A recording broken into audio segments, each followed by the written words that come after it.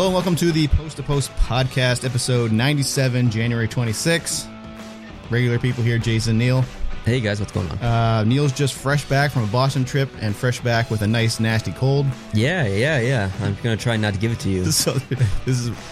Normally I'd say let's make it quick, but we can't because it's a podcast, so... It's okay. Hopefully the germs stay over there. Yeah, my voice is getting a little better. We went out to eat yesterday, and I said, you should probably travel in a different car, because that's how contagious I am. All right, off topic. Let's give a review for St. Louis Bar and Grill. Is this in a Canadian company, or...? I don't know. They have them in Toronto. I don't know if they're in the States or not. So it's called St. Louis Bar and Grill. Devilishly good is their tagline.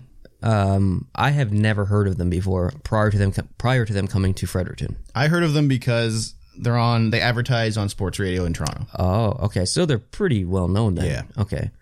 I left a review on Google. Did you? Did I tell you that? There wasn't too many reviews on Google at the time. I left a very lengthy review. What did you give it?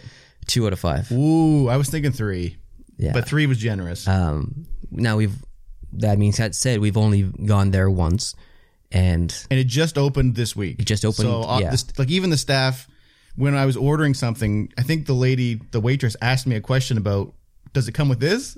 And she's like, I shouldn't be asking you. I'm like, oh no, it's fine. Like, you guys are still figuring this out too. So I opened the menu up and looked. I would say that the staff was amazing. Aesthetically, it looked really good. There was lots of TVs. It was really comfortable to. Oh yeah, like brand new, clean, it was well done. But the food, not great. Yeah, the fries were old. My chicken fingers were not great. We ordered really simple things. Like, there was 4 of us there. Between the 4 of us, there was a poutine, 2 things of chicken strips or fingers or whatever you want to call them, and then a club sandwich.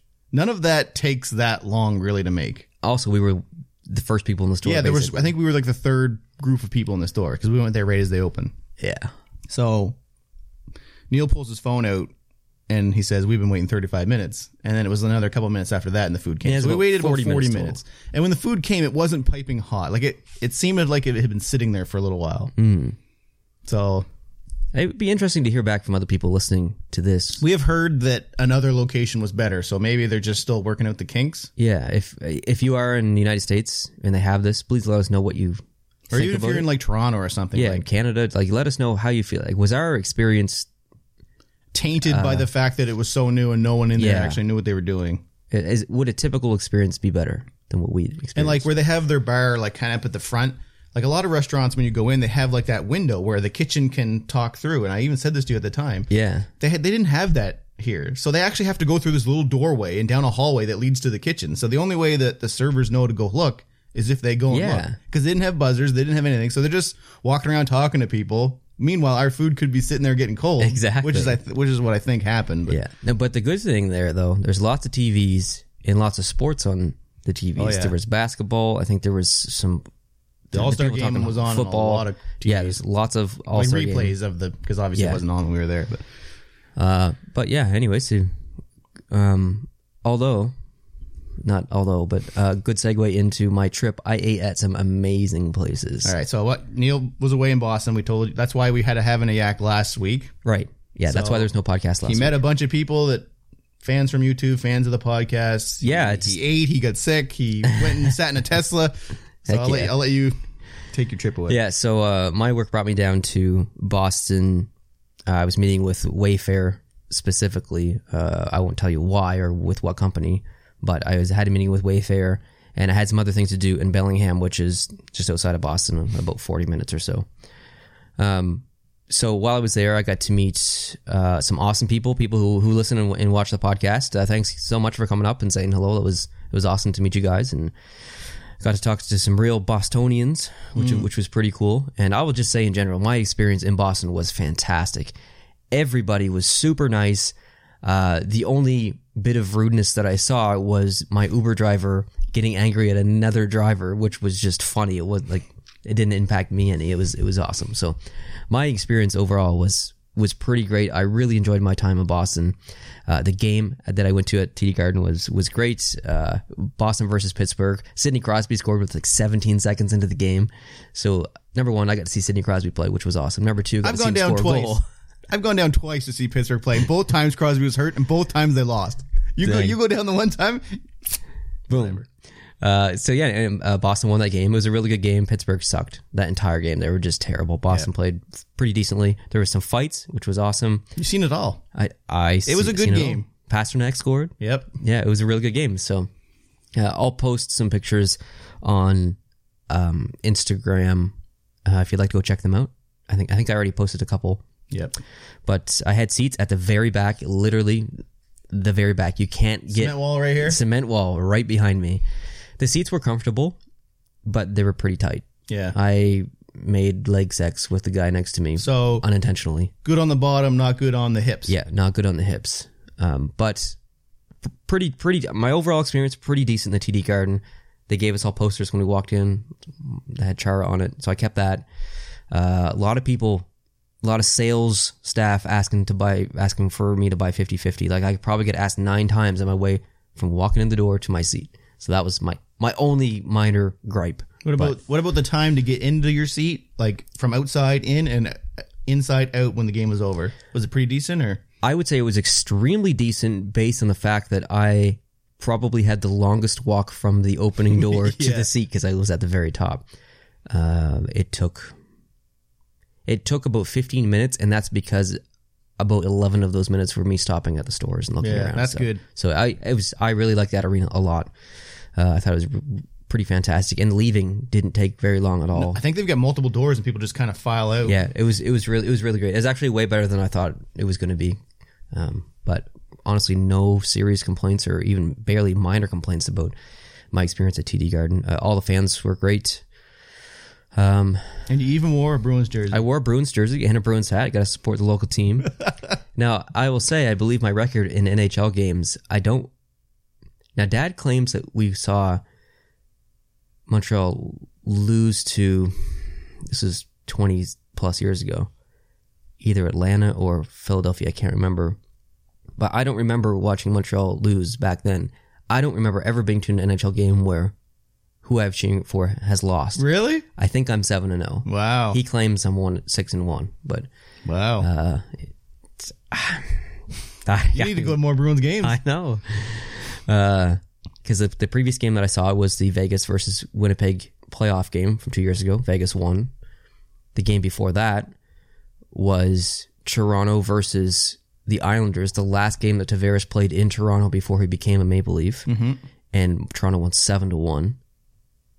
Like, I just have good luck, I guess, when I go watch games. So, anyways, awesome experience. Loved Boston. Went around to some mall. Can't remember what the name of the mall was. Had a Tesla store. Had an Amazon store. Had a Wayfair store.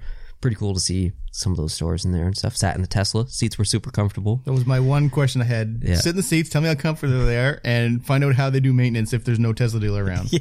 Which sounds like you're boned if there is none. Yeah. So that was great. And then I went, my work took me to Utica, New York. So that was a long drive, and there was a trade show there. And that's when I started to get really sick, but still had a decent time. I really like Utica. It's a nice little town. It kind of reminds me of Fredericton a little bit. And then came home. That was pretty much it. So quick trip, but good experience. Really happy that I met lots of people. Yeah, that's cool. And thank you again to everyone who came up and shook my hand and introduced yourself. And it was just really nice chatting with everyone. So yeah, I hope to get back sometime. And then I came home with a sickness and still have it. Didn't feel like filming on Monday, Tuesday, or Wednesday. Filmed on Thursday. I don't remember filming. I filmed 2 videos. I don't remember filming them, editing them, or releasing them. Like the drugs, the sickness drugs. Yeah, and you were going to bed at like 8 o'clock, 8:30. I was like, what? Oh yeah, I slept 12 hours almost every single night this week. But, when this is over, I want you to, I shouldn't be saying this in the podcast. I want you to tell me about my dream, because I'm probably going to forget about it and I want to tell you about it. Remember I told you I had this dream? Right. We won't talk about that in the podcast. Okay. All right. So we good with that? Yeah, we're good with that. Let's get into it.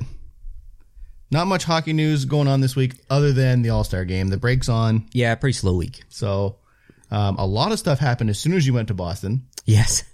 We had a friggin' GM fired in New Jersey. We had Gerard Gallant fired, all right there in that window when you were gone. I was like, I got to make a video. So I was like, I'm going to come down here and just do a video. Yeah, and you did a really good job. I got heated for some reason. I don't know why. I don't blame you. Like, why would I care if some millionaire got fired from a job and is going to get a new job again in a couple months? Because he's the man. That's why. He's the man. That's why you're pissed. That's why I'm pissed. I just thought that he was done dirty, and this was the second time in a row he was done dirty. I don't understand it. You made a lot of really good points in your video, and I don't want to sit here and redo the video. The video's on YouTube if you want to see it. You guys should go watch it if you haven't watched it. Jason did a really good job, but I agreed with everything you said in the video. I don't understand why he was fired. I think it was done unfairly. I think that he is possibly victim of his own success from his owners. They see what happened in the first year. They see what happened in the second year. Do you think it's an owner thing too? Absolutely. Yeah. I think the owners are spoiled, rotten, and they need someone to blame, so why not blame the coach? I think this is the beginning of the end, or at least I hope it is. And I hate saying that about Vegas, because I love Vegas, I love the city, I especially love their fans. I hate saying I hope that this is the beginning of the end, but I want it to backfire, so he's taught a lesson, or whoever made the decision has taught a lesson, that this was a mistake. It was a mistake everyone surrounding him probably told him whoever it was a mistake. I can't imagine that there was multiple people thinking that this was a good decision to make. That's what I said. I said, if this is actually the GM making the call. I don't think it was George McPhee. George McPhee's the president now, so it would have had to go through him too. But I don't think that he doesn't build that team. I don't think with so either. George Gallant and then send him out the door. That doesn't make sense. George McPhee handpicked Gerard Gallant. That's who he wanted. Yes. You don't take him for 2 years and then you're not. See, some of the fans in the comments were saying, the team isn't playing up to their potential and they haven't had great starts. But you could say that with almost every team in the West. That's why it's so close out there right now. Yes, exactly. There's a 4-way tie with 57 points, I think, in the Pacific. How many teams in the West could you say these guys could be doing better? Almost all of them.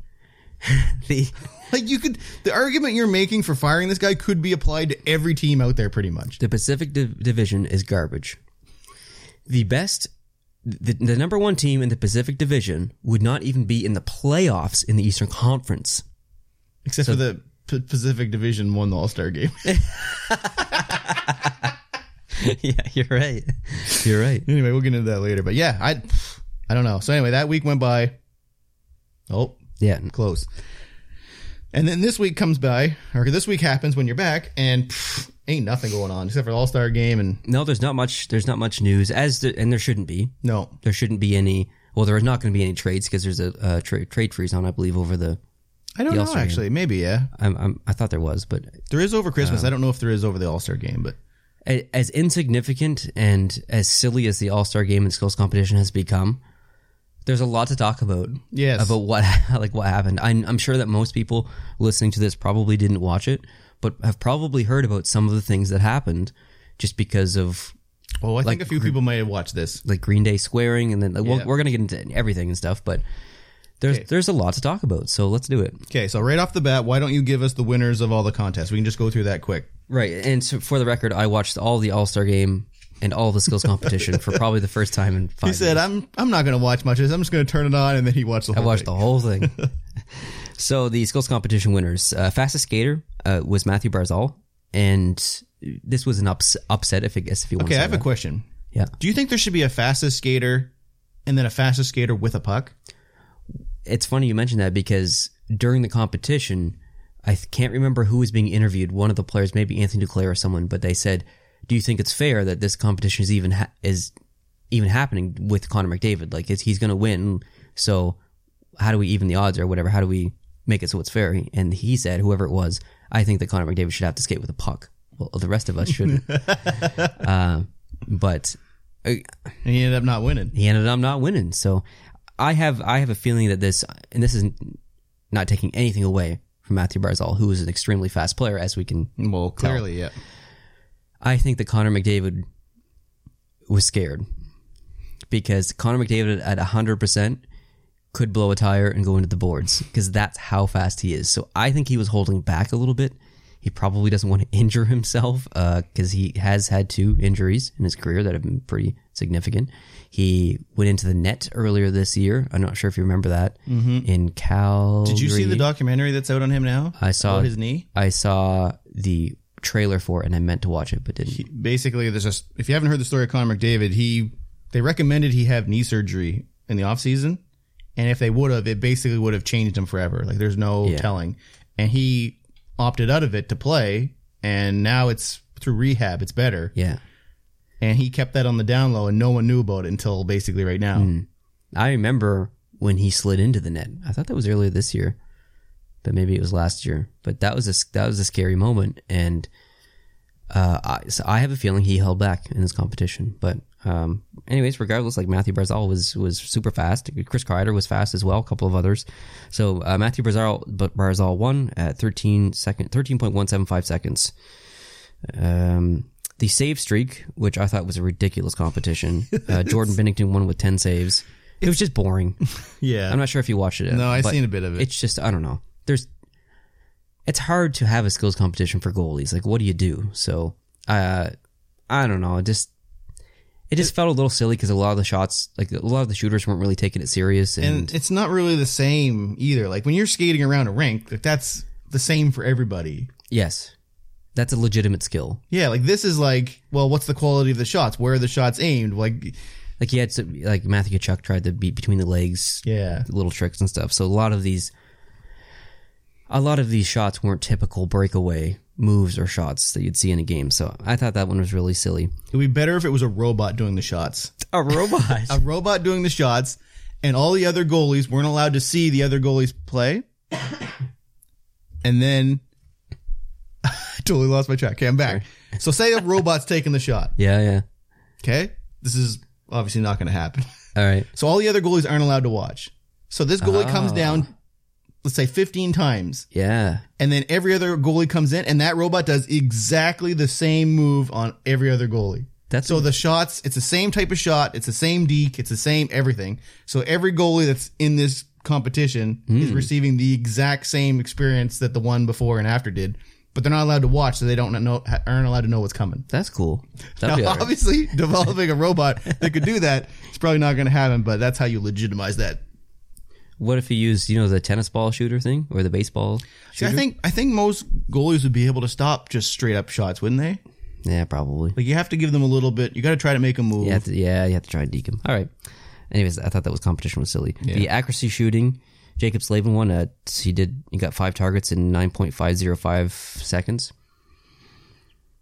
This, I think, will have most of the complaints from the skills competition. Instead of having a net with targets, they had a stupid TV square thing that looked like a net with fake targets with plexiglass in front or whatever it was. And when the puck hits it, it senses and it shatters the fake target. And apparently the plexiglass or the glass got a crack in it too, so it wasn't even strong enough to withstand the shots. It's like they just had it wasn't working for a couple minutes, and then they fixed it, and then there was a shot off to the right that hit the really edge, bad whiff, and it wasn't close to the target, and the target broke. And it's just seriously, you created the technology with the intention of the skills competition.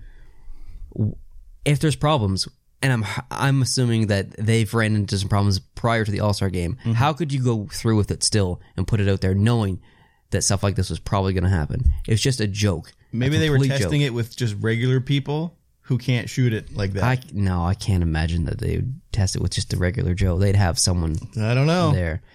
It's just silly. Bring back actual targets. Is it that big of a deal to put targets up there and have them break? Come on. We don't need a big TV to shoot at. It's ridiculous. Is it not? Is it not ridiculous that we're sitting there shooting at a TV? We gotta advance the technology, man. That's what the NHL's saying. Heck no. We'll get into that later. Yeah. I think for this entire podcast, we should have our names hovering above us with arrows pointing at us. So as we move it. As we move, it's just there. The fastest shot or hardest shot, Shea Weber, 106.5 miles an hour. Still not Chara levels, but pretty good. I like this competition. That's why it's been in the All-Star game since the 80s when freaking Al McInnes was back there shooting. And Al McInnes came out on the ice and took a shot. Did you see that? 100.5, right? Something 102.5 or something. I thought it was 100.5. Yeah, he used a wooden stick apparently. Yeah, wooden stick. He freaking smoked it. I don't know if it was actually a wooden stick. Ooh. Anyways, he smoked it. It was awesome. Conspiracies. That was pretty cool.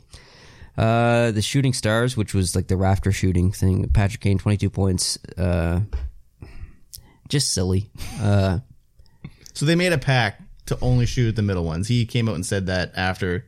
Yeah. He said everyone that was in that all agreed we're only going for the one worth 10 in the middle. That's why they didn't shoot at all the other little ones. There was a whole bunch of other little targets, probably like 2 points, 15 4 points other ones other than the big one in the middle, and not a single person shot at it. And why would they? It's just I thought that was just a really silly competition. But even though I hated it, even though I think the players thought it was silly, even though I don't think the fans were into it really at all, or anyone watching, at least the NHL was trying something new there. I'm okay with them trying a new competition. Like the whole TV thing that I just ranted about, that's ridiculous. Don't do that. Like that's unneeded. But trying new things, I'm okay with that.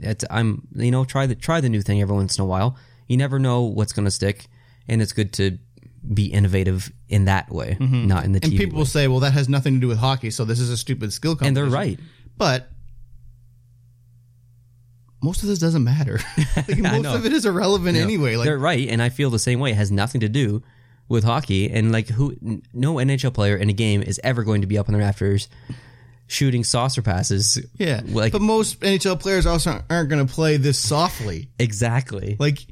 In order to play hockey, you have to put yourself at risk. I think the kids really like that competition because you see people on YouTube like the Dude Perfect guys or whatever doing the trick shots and stuff. So I understand. I'm glad they tried it. I don't think they're going to do it again. I just think it's a little bit too silly, but it was enjoyable for about 3 shots, and then it became a waste of time. Yeah, basically. The Elite Women's 3-on-3 event was pretty great. Canada won 2-1 over the USA. This was really the biggest stage that the women's have ever played in front of people, other than the Olympics. So it was really important to have that out there. It was a big initiative by the NHL and by like Hockey Canada and Hockey USA to make this happen. It was good hockey. I mean, it's amazing that we don't have a league in place already, because we didn't need this to know how good women's hockey is. We've known for we have a while. A league in place. We just don't have necessarily the league that a lot of people want, aka the right league. Yeah. So there was an interesting conversation between Gary Bettman and Ron MacLean.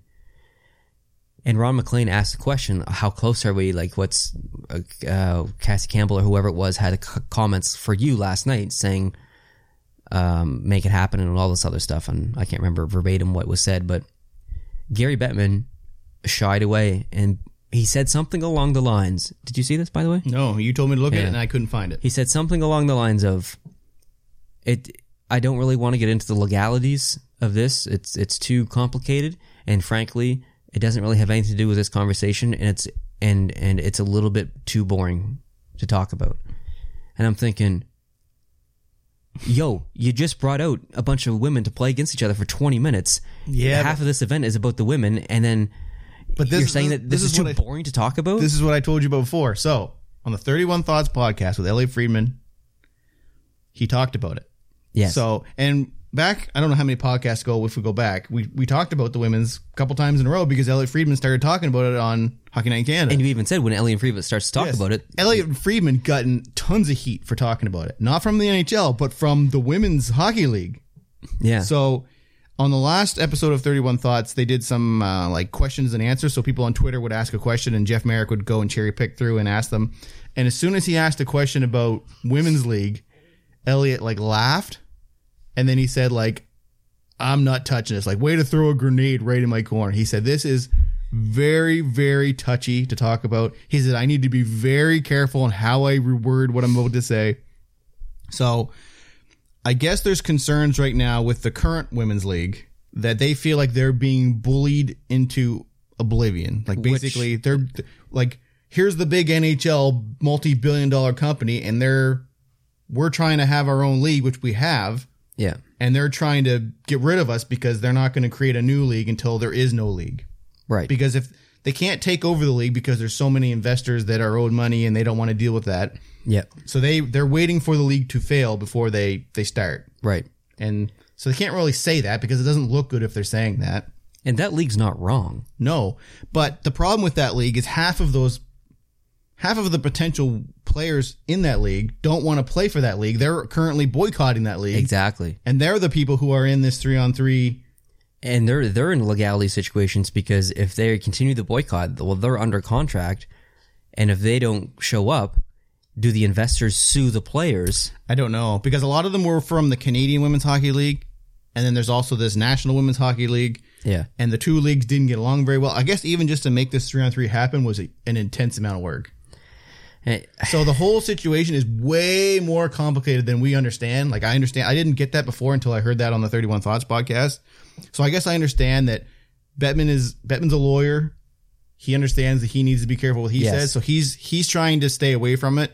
And that's fine. I just wish you had said that. Like, don't insult us by saying, I think this is a boring conversation. It's not a boring conversation. That's why he's asking the goddamn question. But maybe the boring part is talking about all the legality issues, and maybe the average viewer doesn't want to listen to that. Well, the average viewer, like they're sitting there at an All-Star game talking about how great the All-Stars are, and you're going to get into legality issues. Like, I can see from that point of view. Yeah, but when else are we going to talk about it? Yeah, like maybe boring is the wrong choice of words, but I understand kind of the message behind it. If he had said this isn't the right place to talk about that, we'll discuss it in the future. Totally fine with that answer. Yeah, boring is probably... Don't say boring when everyone wants you to tell us what's going on. I'm with you. Boring, wrong choice of words. Anyways, it was a decent interview by Ron MacLean. Mm-hmm. Back on track here. Pacific beats the Atlantic 5-4 to win the 2020 All-Star Game. So just after we bash the Pacific, say they're garbage, they end up winning.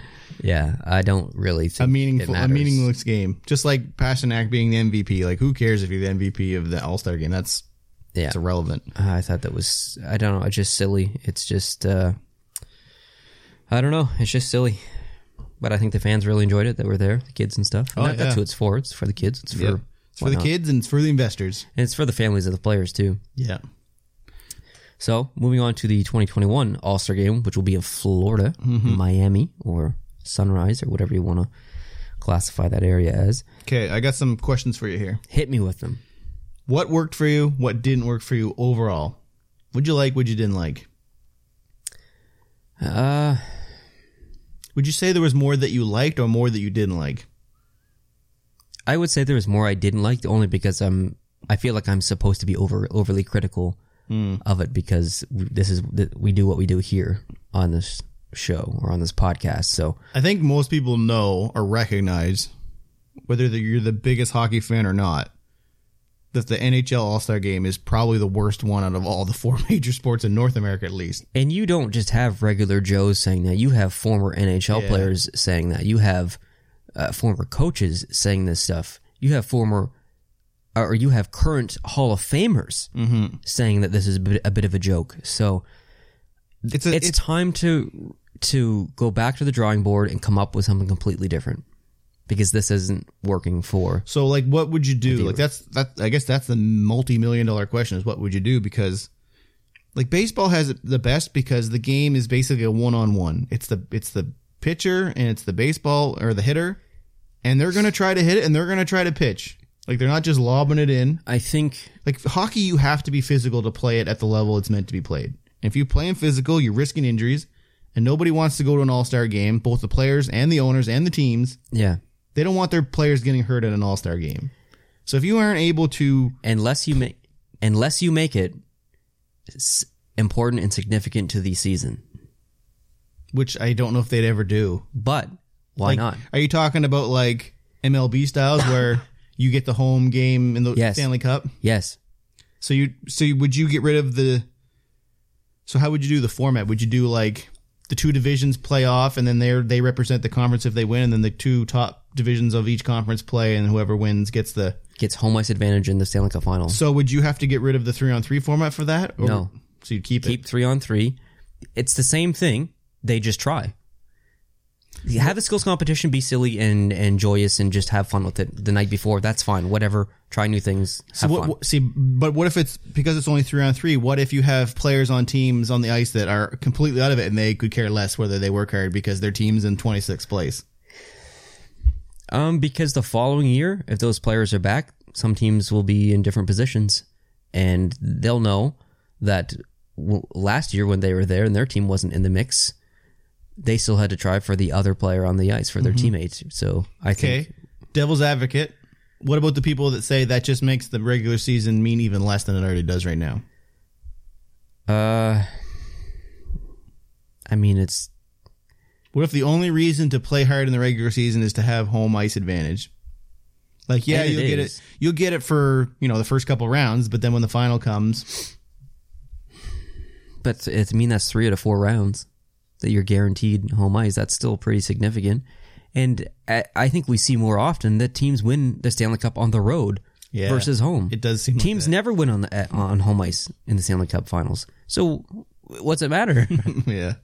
And if you're going to win the Stanley Cup, you need to be a good road team anyway. Yep. So I think it's the ultimate challenge.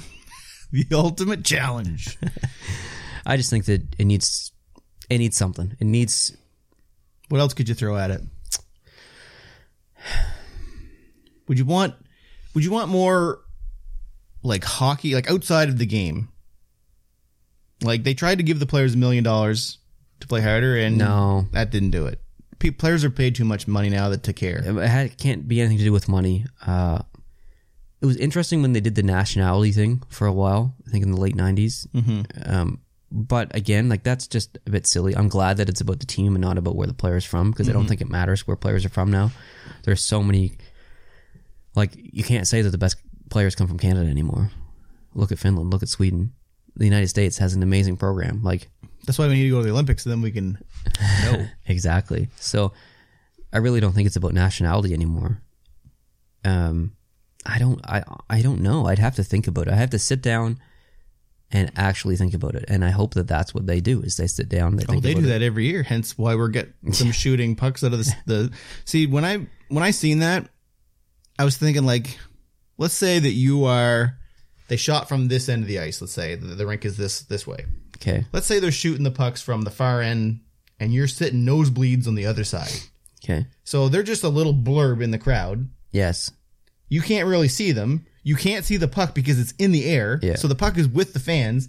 So all you're seeing is either a little sploosh of the net if they actually get it in, or it just lands on the edge. Like that doesn't seem to me like it'd be that exciting of a thing to watch live. Yeah.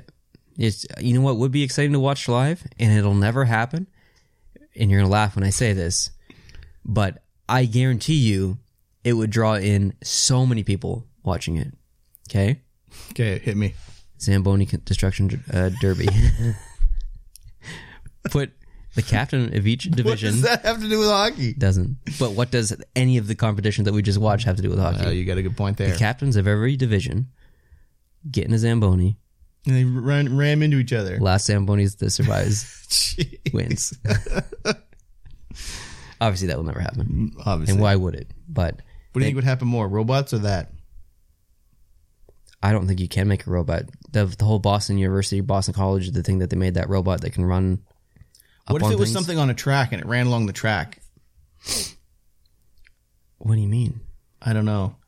You'd have to like dig up the ice to like put it the wouldn't track be. on It wouldn't be like a robot that skates or moves on its own. It would be an apparatus that's hooked up to a track that runs towards the net. And how would he deke?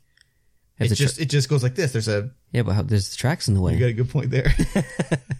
You'd have to put it in the ice. The track would have to be, or it'd have to be like over top, like hanging down. Yeah, you're right. It probably wouldn't work. I don't know.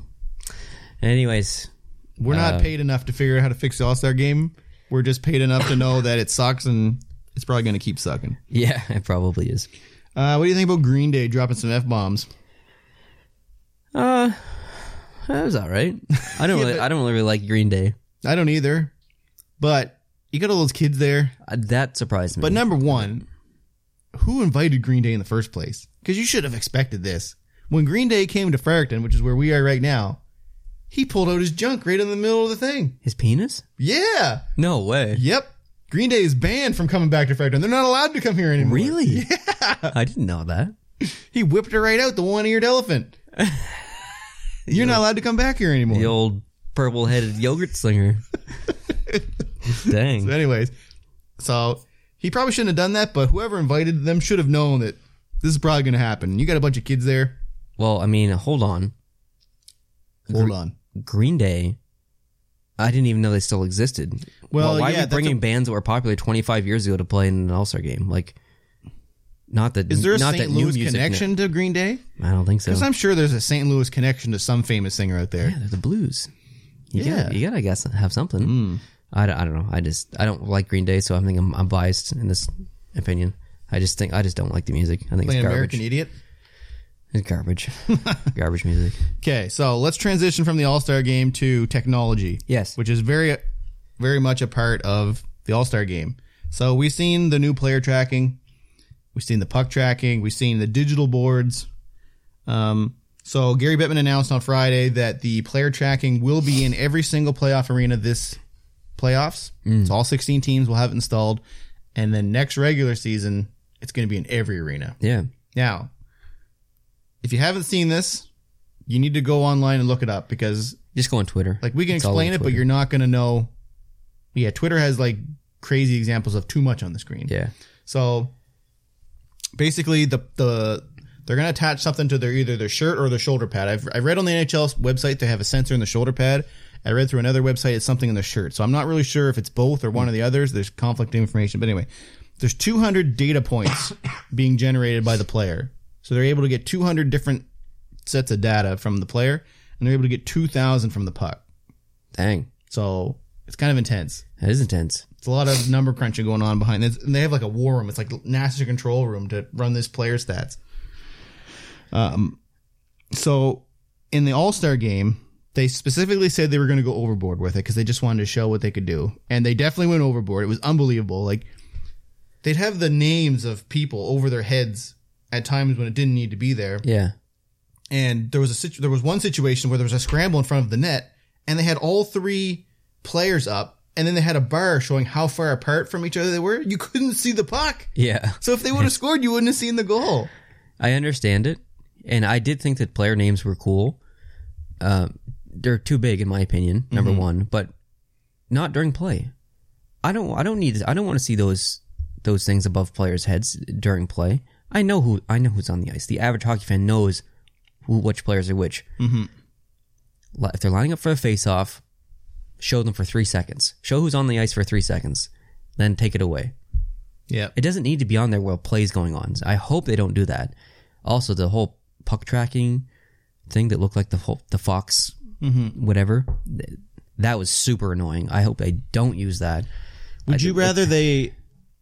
I know a complaint that you have. I know a complaint that your dad has is cameras not filming the right thing at the right time. So yes. if a face-off's going to happen, they're showing the goalie drinking his water bottle, or they're showing some guy in the bench. Yep.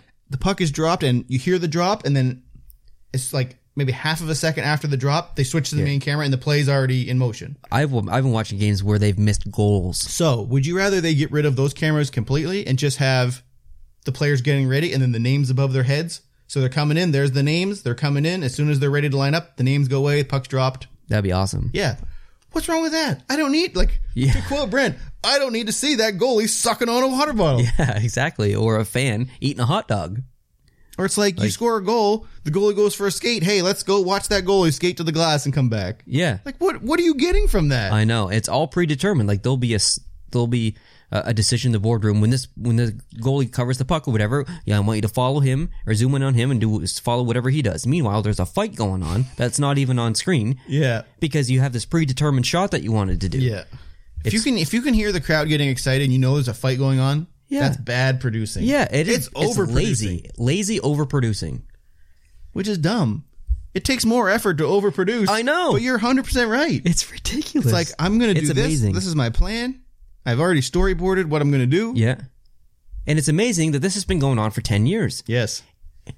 How are these investors and boardroom members and the people who make the decisions and put these people in these roles not listen to people on Twitter and Facebook and on the people who have feedback, the actual viewer who are making the complaints like us? How do you listen to that and not make adjustments. It's like more and more cameras all the time, and the producer are just like, oh, well, we gotta use all these cameras. Yeah. No, you don't. Give me the main camera the majority of the time. Don't give me that cable camera. I don't like the puck behind the net. I know a lot of people do, like the one that's like centered directly above the net. And if some team's like pressuring, it'll like pivot left, right. I don't like that camera. A lot of people do.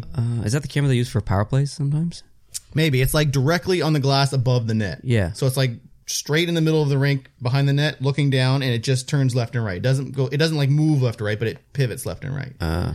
So like when there's a play going on behind the net, it like literally looks straight down. Okay. I don't like that camera. I'd rather have the broadcast camera personally, but anyway, no. I think if you're going to bring in all this graphics and player tracking, and like at some points they shrunk the size of the screen down.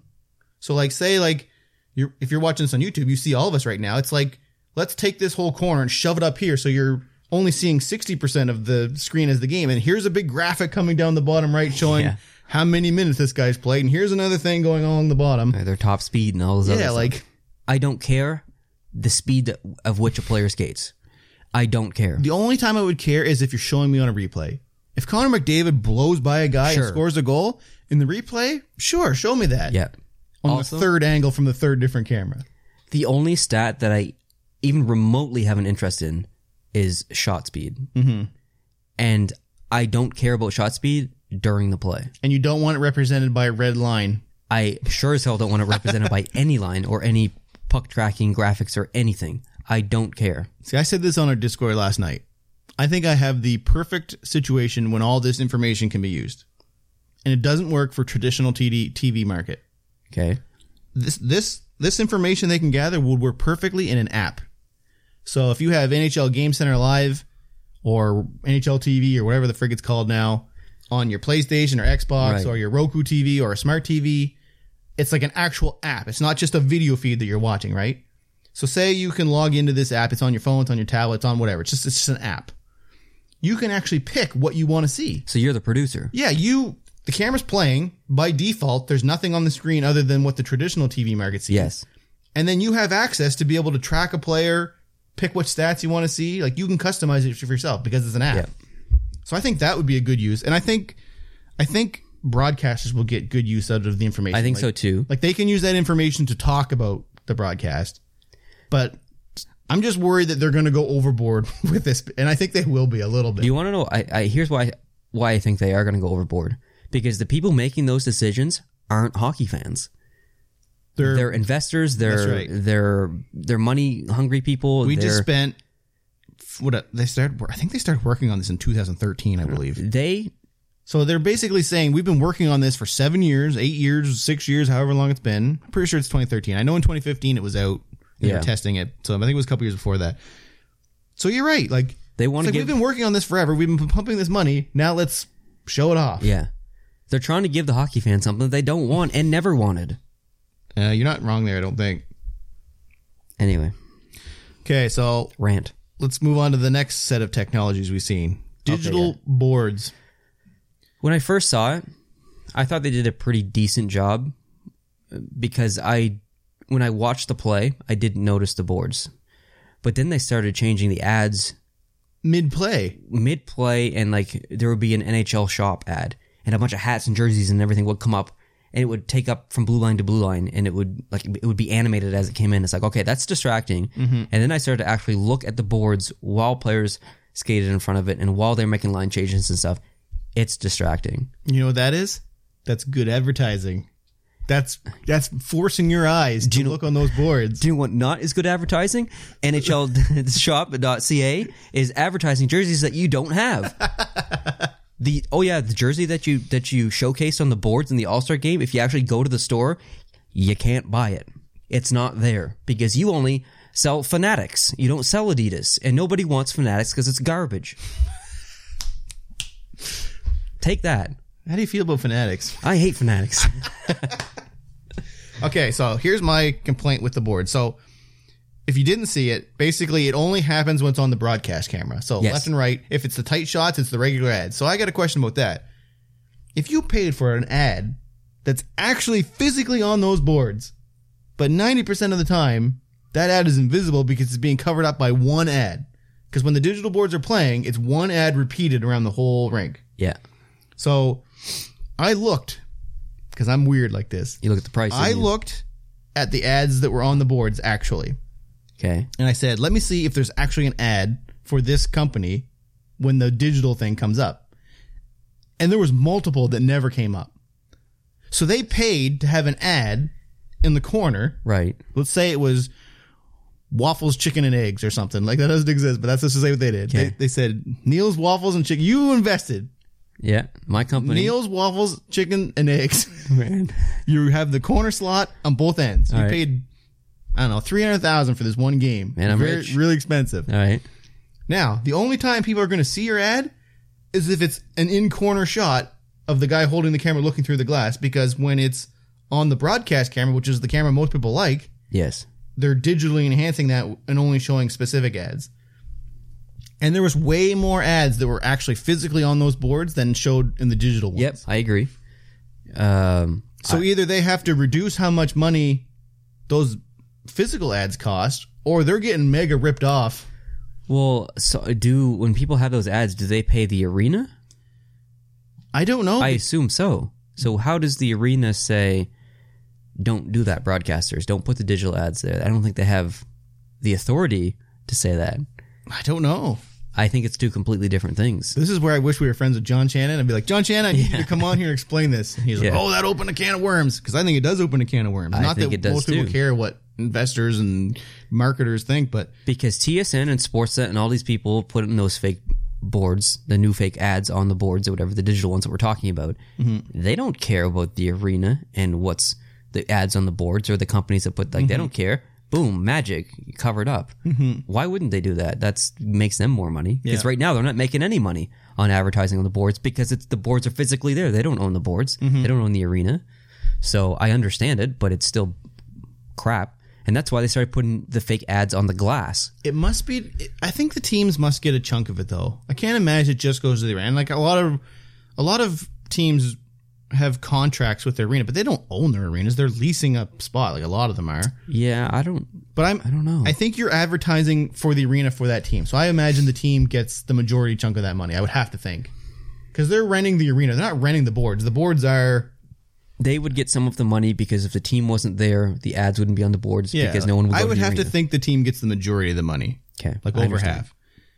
But like I said, for a small company, they can advertise. Like we talked about this on a podcast a long time ago. Yes. Like in Ottawa, I think a guy wrote in and told us. He owned a company in Ottawa and he paid for the ads, the fake ads on the glass because they were cheaper. Yeah, to show for one period, I believe it was, for one period, cheaper than to show a physical ad on the boards in Ottawa. Yeah.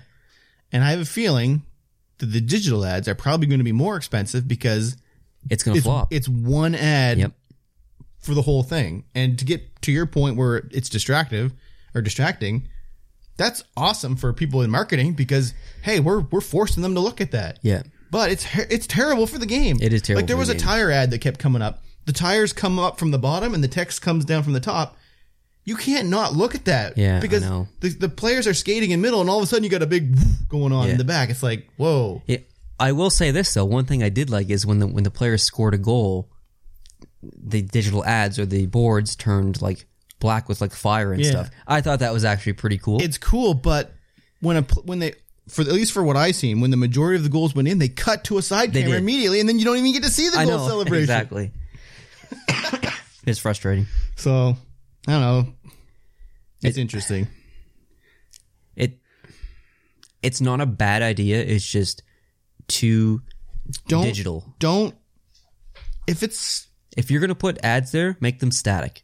Yes, and don't change them while the play. Yeah, is don't ongoing. change them while the play. Now, obviously, that makes it harder from the whoever's selling the ads. Like, I don't know who gets the digital ads. Is it the broadcast companies? Like the team. The team obviously gets a chunk of it. The broadcast team. Like, I don't know how you guarantee time because, like, based on the current system, you could say, hey, we're going to show your ad every X amount of seconds. Like, we'll show it for 10 seconds, then switch to the next one. Yes, and you're one of, I don't know, 15 people that we might cycle through during the game. Mm-hmm. So you're guaranteed to get a certain amount of time because they're cycling through on a set interval. Exactly. If they can't change it while play is ongoing.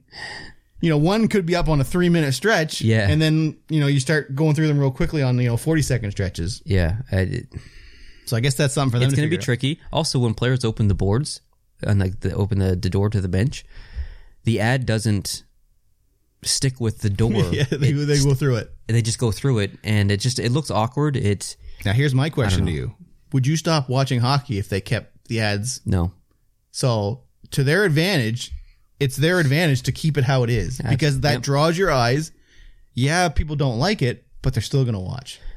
Yeah, they're still going to watch. Yeah, I got a question to ask about your dad. Yep. Do you think your dad would be like, I don't like that ad. That's intruding on my hockey experience. I'm not going to buy that product. Oh, 100%. Absolutely. There would be, Brent would have a whole list of boycotted companies. Anyone who advertises an animated ad during play goes on the list. He does it now for companies who advertise in the glass. Really? Yeah. That's awesome. I think he does. So yeah, I can see him doing that. And I can see other people doing that, including myself possibly, like NHLshop.ca, who doesn't carry Adidas jerseys. Okay, continue.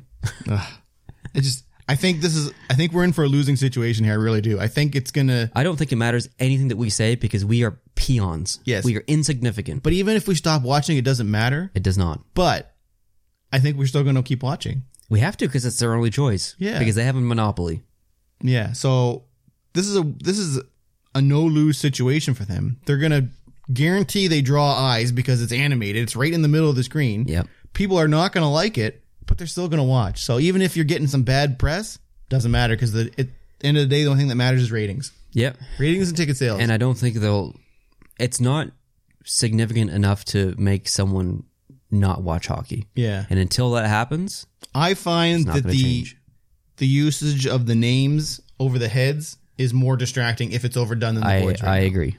Like they need to be very careful with how much they use that. And we're going to see in the playoffs.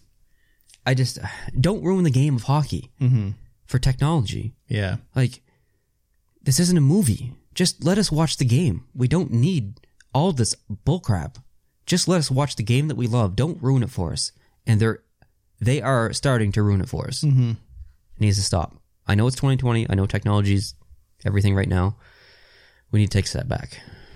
And we talked about a while ago, I don't even know if your dad was here for this one. This was a long time ago. We said, like, if you could buy a package that's just the broadcast camera with no announcers, that'd be pro.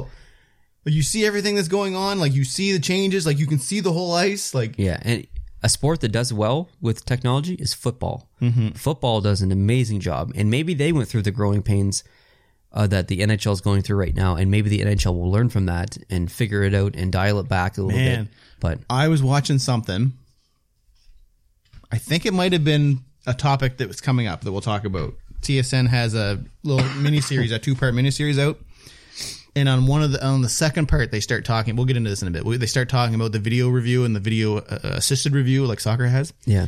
So football has this thing now where they'll have the camera like way up high and they're looking down and they'll be showing a replay. And they'll say, "Let's go in on that player." So the camera zooms in on the quarterback, and all of a sudden you're in a Google Street View of what that player sees. And you're looking around like this. That's crazy. It is crazy. It is crazy for sure. All right, so let's talk about referees a little bit. All right. I'm going to need help with a pronunciation of this word right here. Because there's no way I'm going to say that. Great. Oh. No. So Dan sent an email to you that you forwarded to me because I guess it was sent to me, but it was just to your email. Or to the Post email. Yeah. So I'm going to read the email. Is that okay? Oh, yeah. No, please do. So Dan sent this. I think Dan's from Sweden, right? Yes. Okay, so Dan sent this in. He said, "Hello, Jason. I hope you have a great day. I have a topic that maybe can be great for the podcast. This season in Hockey Allsvenskan, a.k.a. Sweden's second tier league." So, this is Sweden's second tier league. The referees have a segment called the Judges' Comments.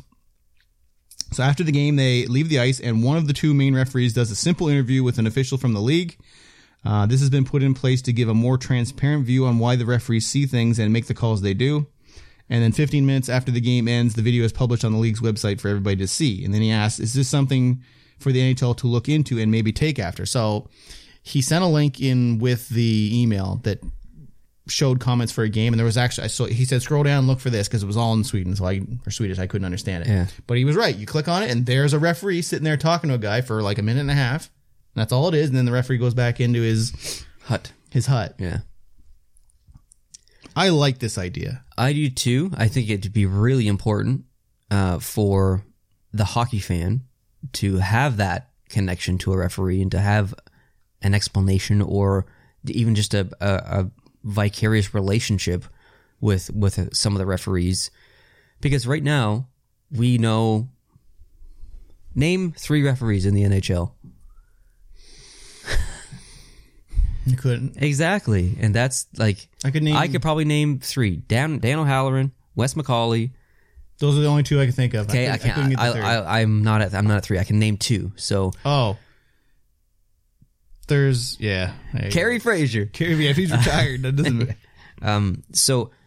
I really like this idea, but I don't see the NHL ever doing it because they protect the referees more than anything else. Okay. Now, we've been hating on the referees quite a bit. Everybody's been hating on the referees quite a bit, actually.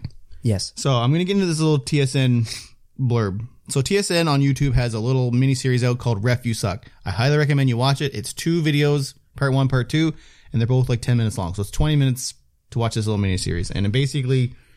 it gives a little behind-the-scenes information about reffing. So it's more than we've seen. It's not just hockey. It's football, soccer. They cover like referees in general. So I want to read you the opening remarks the narrator makes in the first episode. Okay. So there's multiple scenes going on of refs doing their things, players screaming like verbal stuff you can't say on this podcast at them, fans cheering. So it's basically just... referees taking it from everybody while this narrator says these comments. All right. So I'm going to read this to you and you give me your comments on this opening remark. So he says, referee, why would any sane person want that job? Striped villains stuck in an impossible position between 2 opposing interests. Every year the microscope magnifies and the scrutiny escalates. It's a realm where perfection is demanded and abuse is a constant threat. That's true. That is accurate. It is very accurate. And I do feel bad, but I don't at the same time because I think they get a lot of unjust hate. But there's times like last year in the playoffs and other years where there's an egregious decision made by a referee that should not happen, and it just ends in controversy because they made this decision that they never should have. So, like, although I do feel bad. I don't at the same time because I'm not saying all referees, but some make decisions that they shouldn't. Yes. And 99% of the time they get it right. 99% of the time they get it right. It's the 1% when they get it wrong, which is the problem. And if they had taken their egos and put them in their pocket for some of these calls, we wouldn't be sitting here talking about this probably. So are you talking about calls that they looked at and still stuck with their gut? Yes. Yeah, so video assist, video review. They don't want to be wrong. Yes. I'm with you on that. Okay. So I think part of the problem overall is there's just way more cameras, way more angles, way more high definition than there used to be. So you're seeing, the person at home is seeing more than they did before. Absolutely. So you can't necessarily say it's worse now than it has been. It's just you couldn't see what you could see in the past. You had to trust the referees yes. in the past. That's right. You don't have to now. Right. So my question is, I don't know where I put. Okay, I'm going to read my last point here. So, with how much money is on the line? Yeah. Today versus 20 years ago. What do you mean by money? Like I'm talking about money in general. You're paying players multi-million dollars, ticket sales. Like if a team, for example, Vegas, they get screwed on that call, they didn't move on. Right. How much do you think that cost Vegas organization to not move on? Well, the players get a bonus every round that they progress. And ticket sales. They were guaranteed at least 2 more home games. Right. At multi-million dollars per game. It's millions of dollars. So that one referee's decision was a multi-million dollar call. Yeah. Do you think that's too much responsibility to not have something else in place that either backs up the referee or a better tool to help him? What's the better tool? Because something that doesn't exist right now. Because some of these decisions are made based on ego, based on an emotional Yes. Do you think that should reaction? I don't know how I word this. I said, would you be okay? This is my third point. I said, would you be in favor of a computer system that automates events if it could be proven that the technology was reliable? So, like if a puck cross the line. So right now, this is a hockey podcast, but getting into baseball. Next year in baseball, in the minor leagues, and I think they're going to do it in preseason things, they have a technology right now that they're testing where as soon as that pitch crosses the plate, the referee has a thing in his ear and a computer says, strike, ball, strike. The referee, the umpire, doesn't make the call. He repeats what the computer says and then does the sign for it. So but we're talking about as if the view, I don't know if you've ever watched baseball before, but you get the view from behind the pitcher looking towards the plate, and you get the digital box. And every time that the ball goes through it, you can see what's a strike or not. As a viewer, you know instantly. You know before the ump. Mm-hmm. That decision or that view is put into words and then sent to the ump's as soon ear. as soon as that catcher catches the ball, so it's like boom, catch, strike. Boom, catch, ball. That's how fast it is. And it's real time. They showed an example of it. I'm okay with that in baseball. That makes sense. Yeah, so I don't know how that works in hockey, though. When people have, so say a play's offside, blown down. But how do they know offside? Because we have situations now where is the skate raised? Is it not? Is it? They use this player tracking, and they have some sort of technology. Like I said, if the technology, like I'm not talking about right now, I'm saying if there was technology and it could be proven reliable, okay, so would you be in favor of that? The call on the ice is offside. There's no call. It's just okay. As soon as that offside happens, something in the ref's ear says offside. He blows it down. That's interesting. So there's no if it's close and he doesn't know and he lets it go, it's instant in his ear. Offside. He blows it down. Says the computer system said it was offside. I want a detailed explanation of the technology and example of it being. That's what I mean, though. This is assuming that it's reliable. Assuming it's reliable. So no video review. There's no review. The computer knows, and the computer, like, there's no slow in play. It's just that puck went in, that puck was played with a high stick. Examples like that. I would say yes until someone hacks the system or does something to where it affects a major play. Yeah. And then we're back. We're 15 years from now, and then something happens, and we're going back 15 years and making decisions that we haven't had to make for 15 years. But in general, would you be favor of a computer making the right call immediately, like no video assist required, or would you still rather it be organic and in the hands of the referees? I feel like it should still be organic and in the hands of the referees. I think most people will. I think that they just need to be reprimanded or have better referees in place that aren't going to get emotional and aren't going to have egos and stuff. Like, there's nothing wrong with being wrong. And I think we talked about that last podcast, I think. Like, it's okay to be wrong. Like, it's totally okay to be wrong. I don't, perfection is demanded. Like, people are going to be mad if you make the wrong call, but if you have video assist there to back you up, or video review, I don't know why I keep calling video assist. If that shows you that the call was right, make the right call. Yeah, like it's there. Or there for keep a reason. developing this player tracking and the sensors so that even if you can't see the play, like you don't, like, even with the million cameras they have, you still necessarily can't see everything. If the data's in the puck or in the skate or wherever it is that shows you, and you can't blame a ref for getting a call wrong if even all the 21 cameras looking at that play, it's obstructed. Yes, I agree. So if he has other information through the player tracking and the puck tracking that says, hey, this actually happened. Yes, I'm totally fine with that. It's the situations that bother me is when he makes the call on the ice, it's the wrong call. He goes to look at the video, which proves that it was a wrong call, and he still says that the cameras are wrong, whatever, and then he made the right decision on the ice because of his ego. That's why, when we talked about this before, so we have a third ref in between the benches or whatever, an actual NHL referee who's just not on skates that night, making the third party decision for the big decisions, because he's not on the ice making decisions. He doesn't care what the other refs made on the ice. It's not affecting him any. He's not invested in that decision. He's off the ice. That third referee makes the major decision on the major plays that need reviewing. So each NHL game has I don't know what it's called. It's like, they're like the people who lead the refs. They're in charge of evaluating the performance of the refs for that game. So every game, there's a guy that's assigned to the refs, and after the game, they go over what they did well, what they didn't do well, and they talk about certain things. What if his job was to make those controversial calls? Because if you have a guy that after the game is able to tell the refs what they did wrong and what they did right, why can't he be the one who says, no, this is the right call, this is the Is he an employee of the NHL or the Reffing Association? I don't know. I don't know. I'm assuming he's an employee of the NHL, but I don't know. I'm assuming he's an employee of the NHL.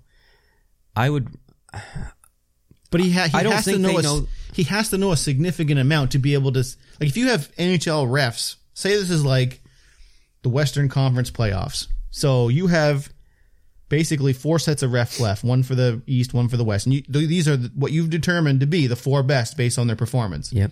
So if you have a guy that goes into their little ref room after the games and says, this is what you did well, this is, like, obviously that guy has some decent authority because he's talking about what the 4 best refs did good and didn't do right. Right. Nice English there.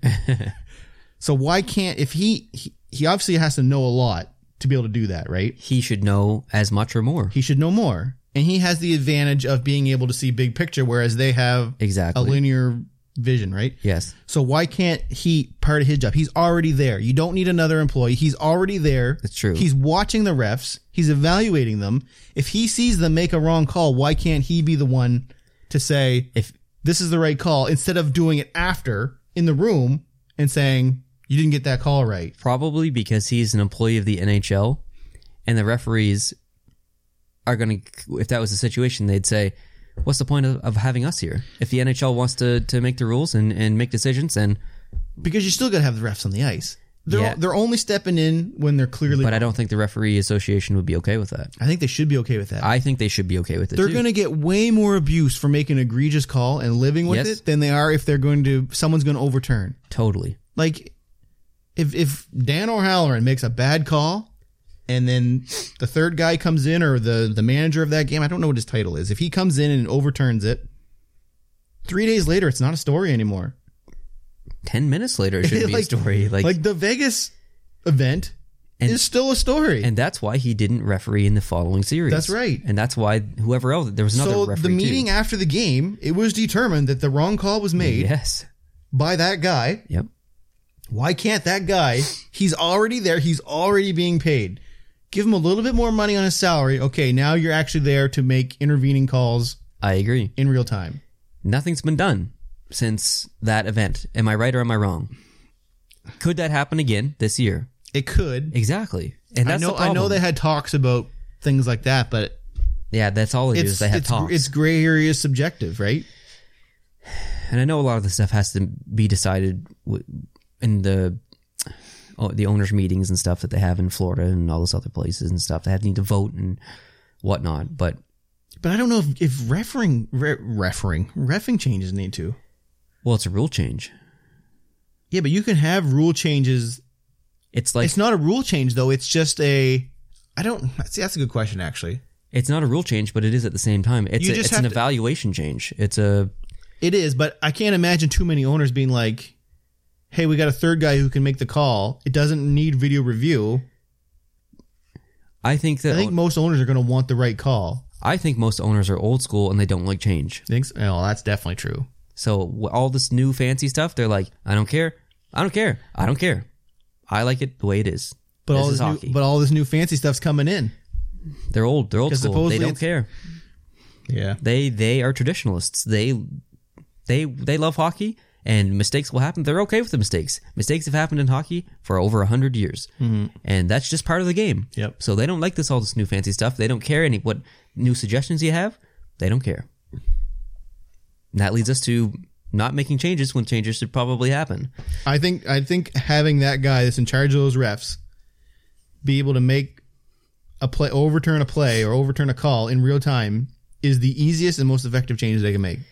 He's already there. He's already being paid. He's already evaluating the performance of the refs. He's already going to tell them they were wrong when they go back and have their meeting. So why not do that in real time? It's barely a change to allow him to make that decision. Exactly. It doesn't need video review. It doesn't slow the play down other than the arena horn goes, Boo! And then the refs look over and, hey, a change is being made. Yeah. That person, guy or girl, is at every single game anyway. Yeah. So I'm okay with that. So anyway, if you're on YouTube and watching this, if you're on a podcast on YouTube later, go check out that TSN 2-part miniseries. It's pretty good. I haven't seen it, so I'm going to do the same. Part 1 is mainly talking about abuse of officials, and Part 2 is talking about kind of video assists and replays and stuff like that. And They do talk about how there's a lot of people stepping away as referees right now because of the abuse. It's like one of the things they talk about in it, which is really good, is they say the abuse in the major leagues is whatever, like players yelling at them, coaches yelling at them. Like in baseball, you got you have your manager come out and just like screaming like crazy right in front of the. But in the minor leagues, it's way worse. Like there's videos of them getting beat up, like slashing their tires. Like it's way worse. So they're saying a lot of people are getting out of it because there's just too much abuse, which is eventually going to affect the performance of the top because there's not as many in it anymore. Yep. So they're saying that basically there could be a reffing problem coming on. So anyway, check that video out. It's pretty cool. Or the 2 videos. And I think we can leave the refs alone for that. We'll let it fly. Let's move on to Gritty. Yeah, Gritty. Gritty's in trouble. Gritty is in trouble. And it's not Gritty. It's the guy who was playing Gritty at the time. Yeah. Like a lot of people are like, oh, Gritty. There's not going to be no more Gritty anymore. Yes, Gritty's not going anywhere. It's the guy who was playing Gritty. Yeah. Gritty's not an actual thing. Yeah, and it was an alleged situation.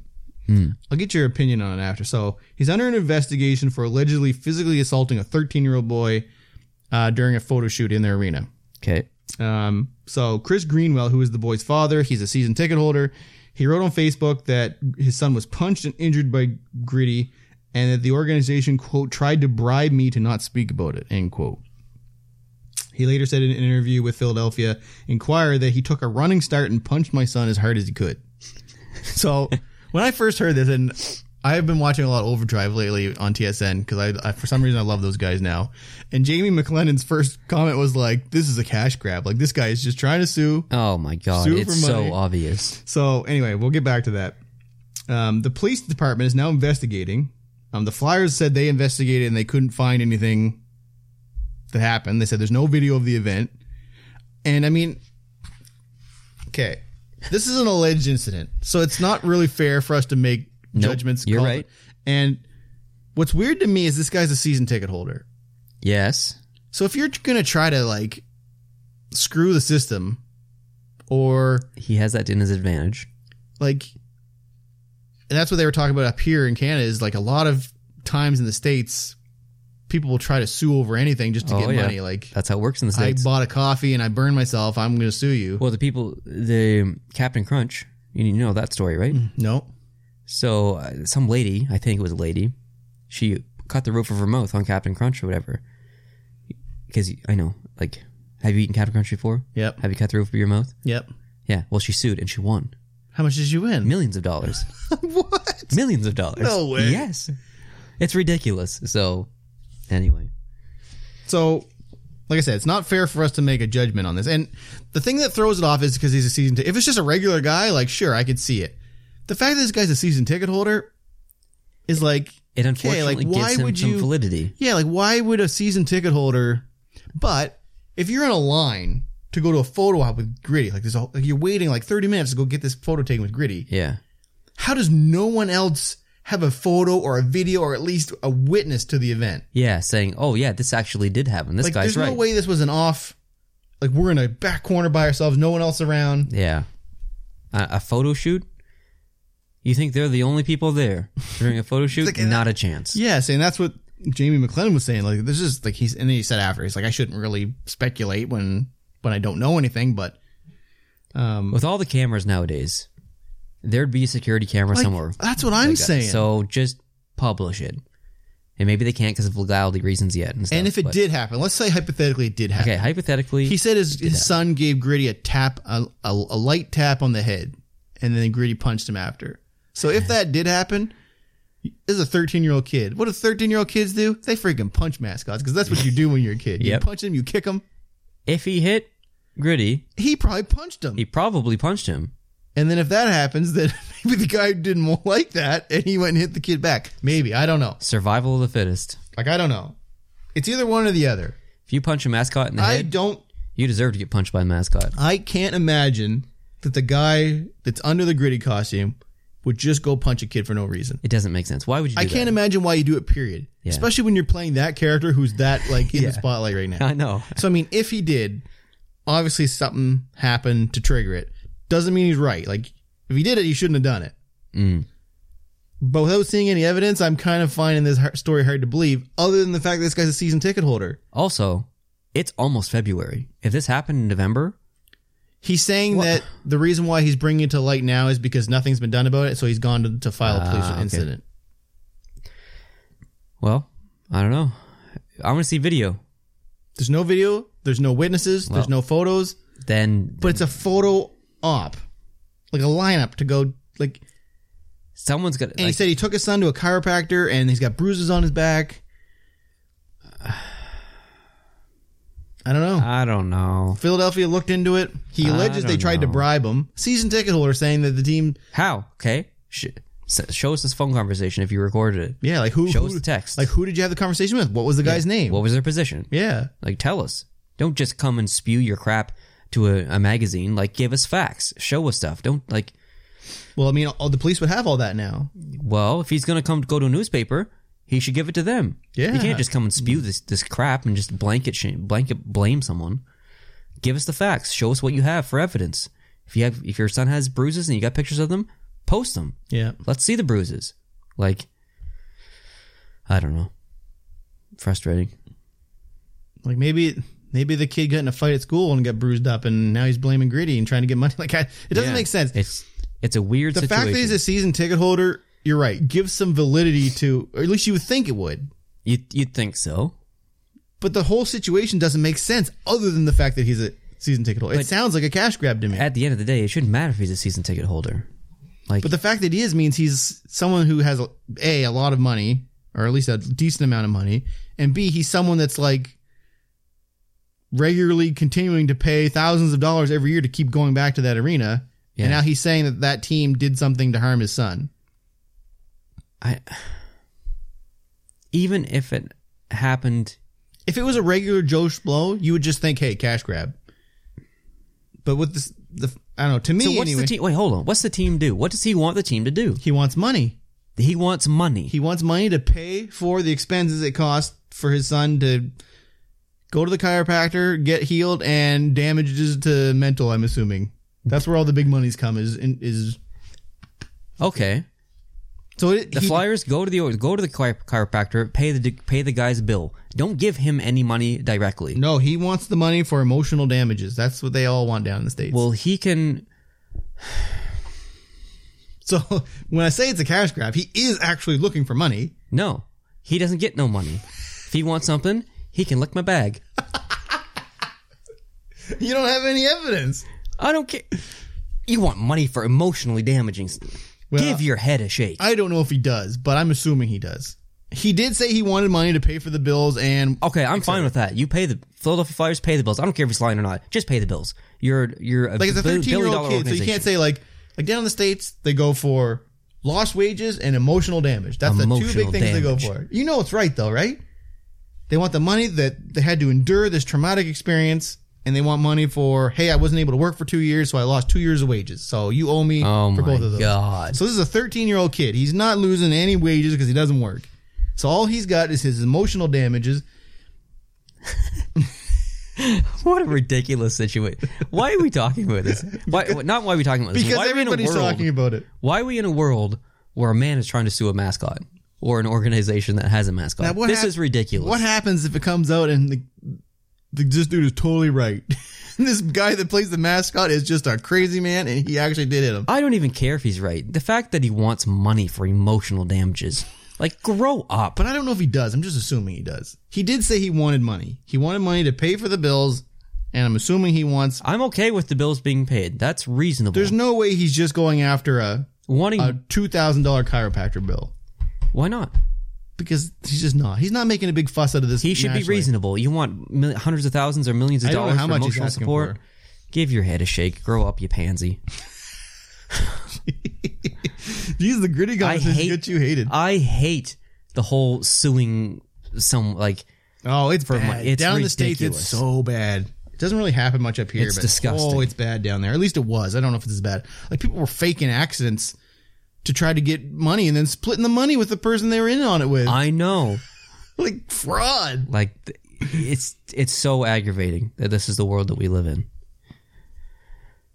And it's like all the companies advertising, they got to have fine print over, like, do not put this bag on your head. It could kill you and it could suffocate you. And someone may try to do that and get money out of it. Like, I would argue that Gritty just in general could be emotionally damaging because he's gritty. Yeah. Just kidding. But okay. Let's move on.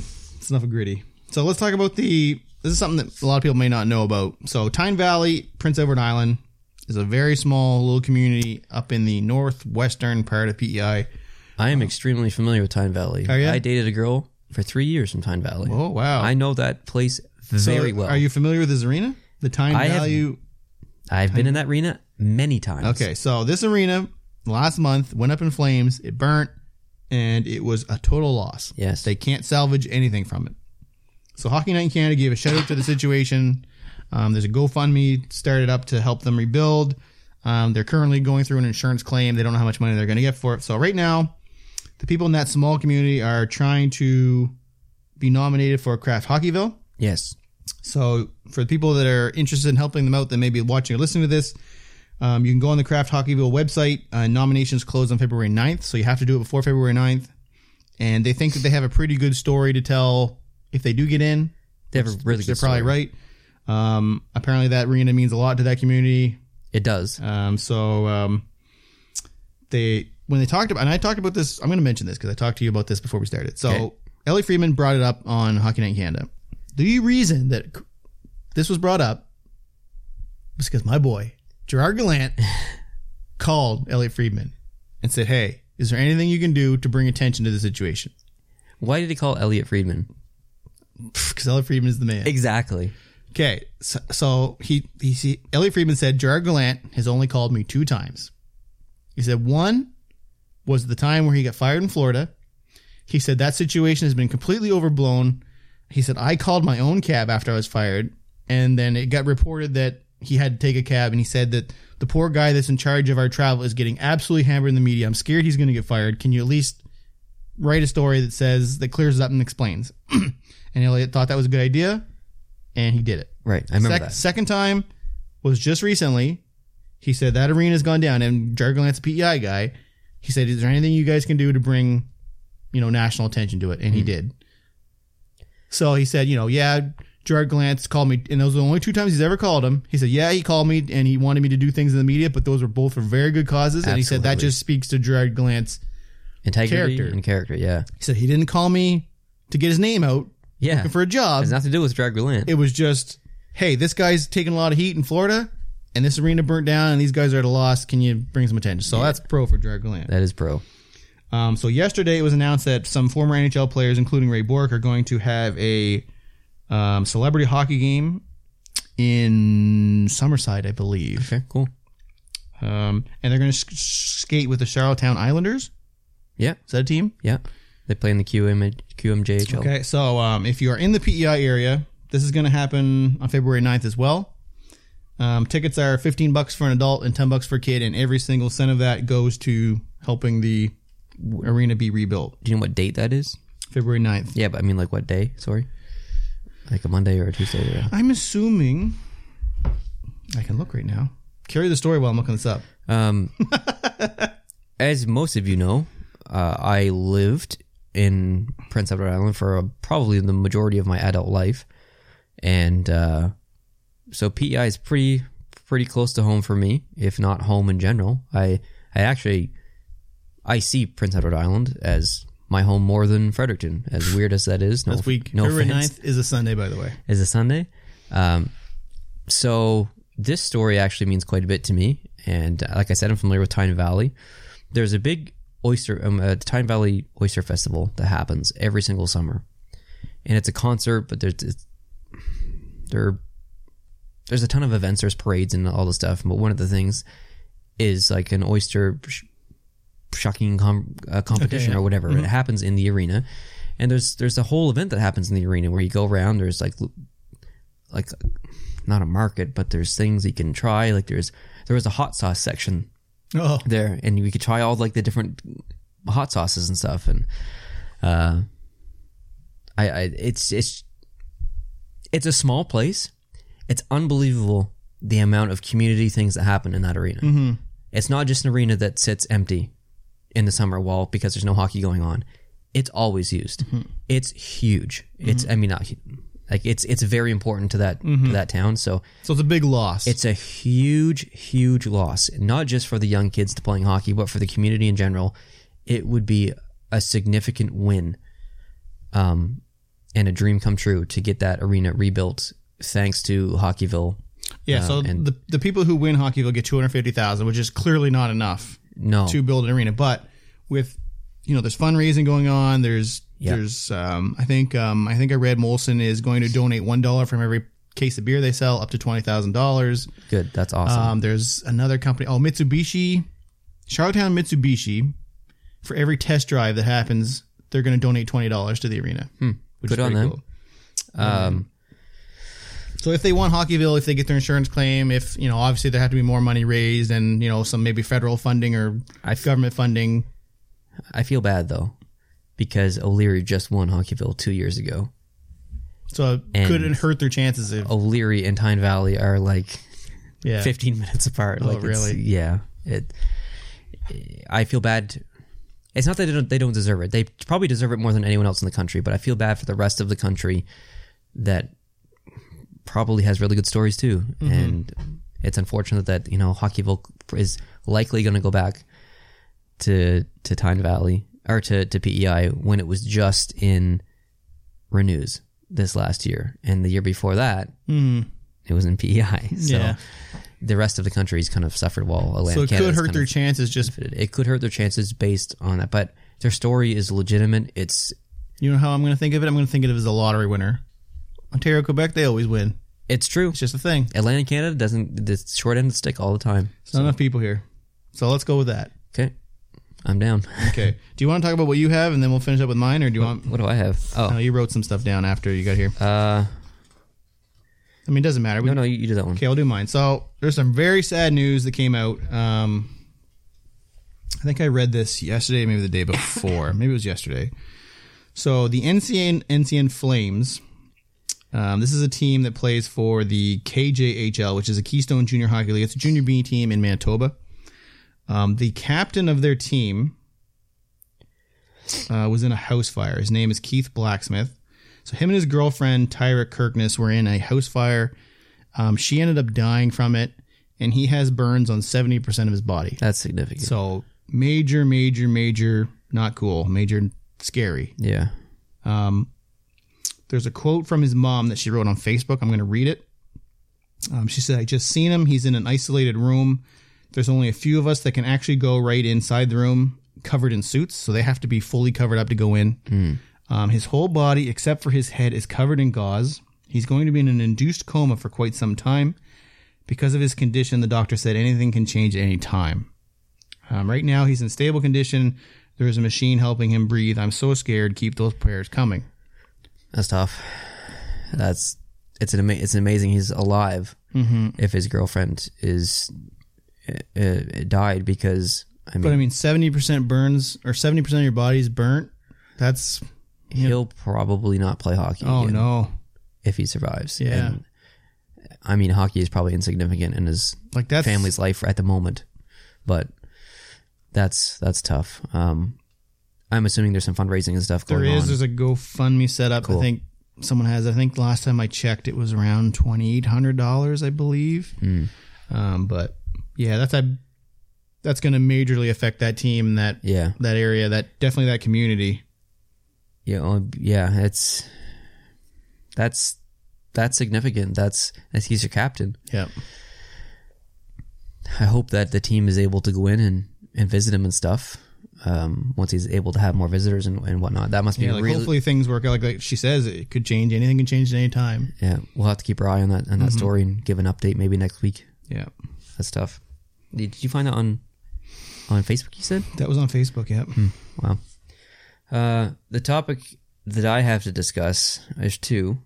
The EIHL came out with pride jerseys to celebrate pride and stuff. And the EIHL, if you guys don't know, is the league in England.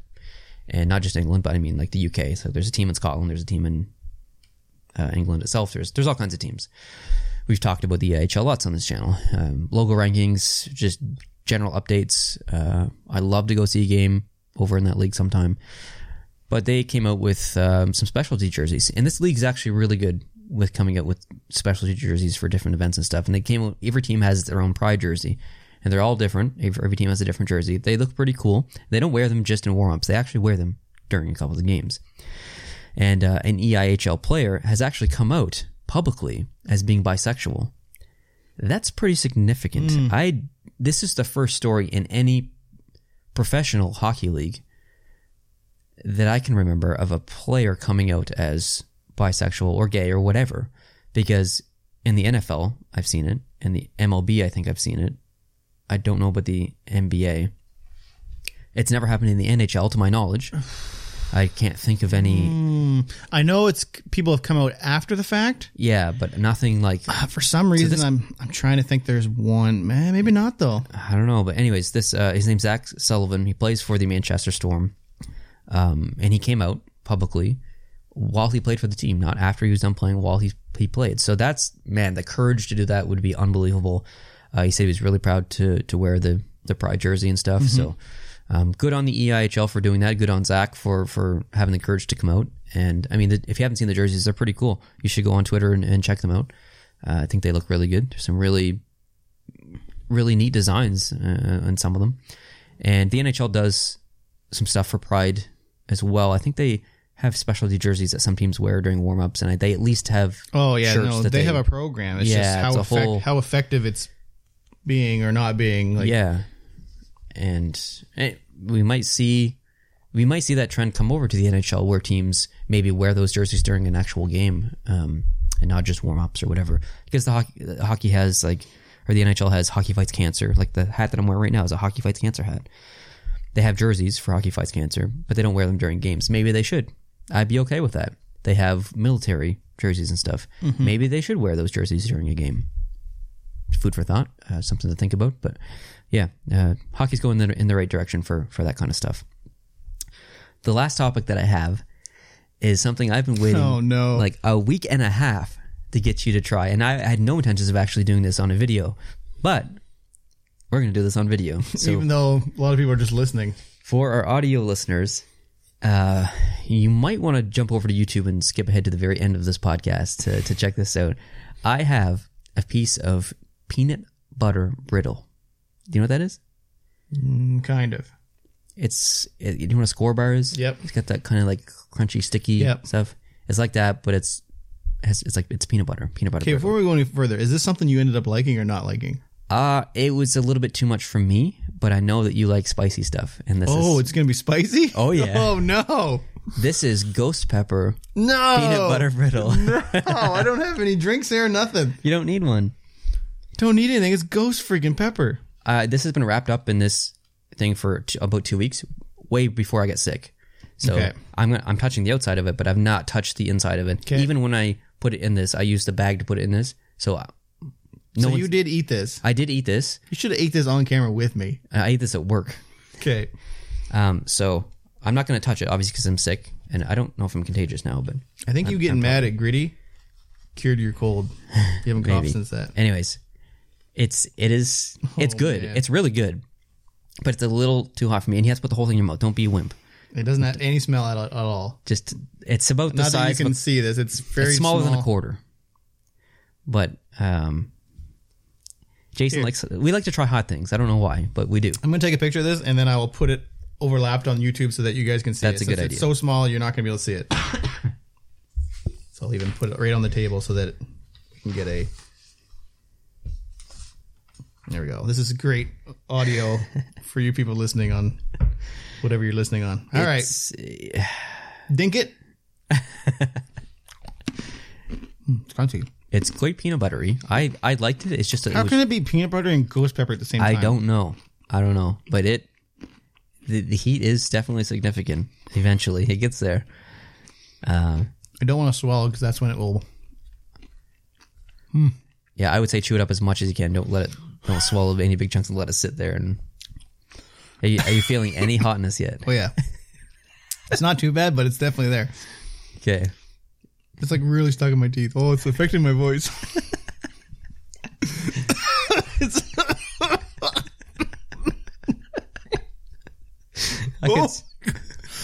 Oh.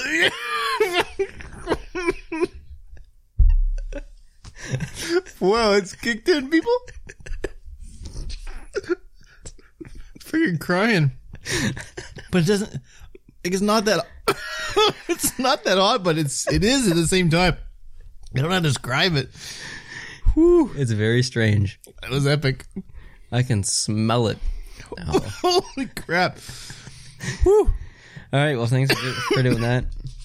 I appreciate it. Oh, that was some great entertainment. Wow. I think you're going to have to close this one out. All right, guys. Thanks for listening and watching. I really appreciate that. Sorry for not uploading too many videos on the channel or the second channel this week. There was really only the 2 videos since last Sunday, so that won't be the same this coming week. Cold is almost over now, and I have lots of videos to make. I need to talk about the new Colorado Avalanche jerseys and the LA Kings jerseys, and some other stuff as well. I want to play some more GeoGuessr on the second channel and just have fun with you guys. So subscribe to the second channel. That would be awesome. I appreciate it if you're not already. And subscribe to the main channel. Post those too. So thanks, guys, for listening and watching. I really appreciate it. And we'll see you in the next podcast number 98, coming next weekend. Adios.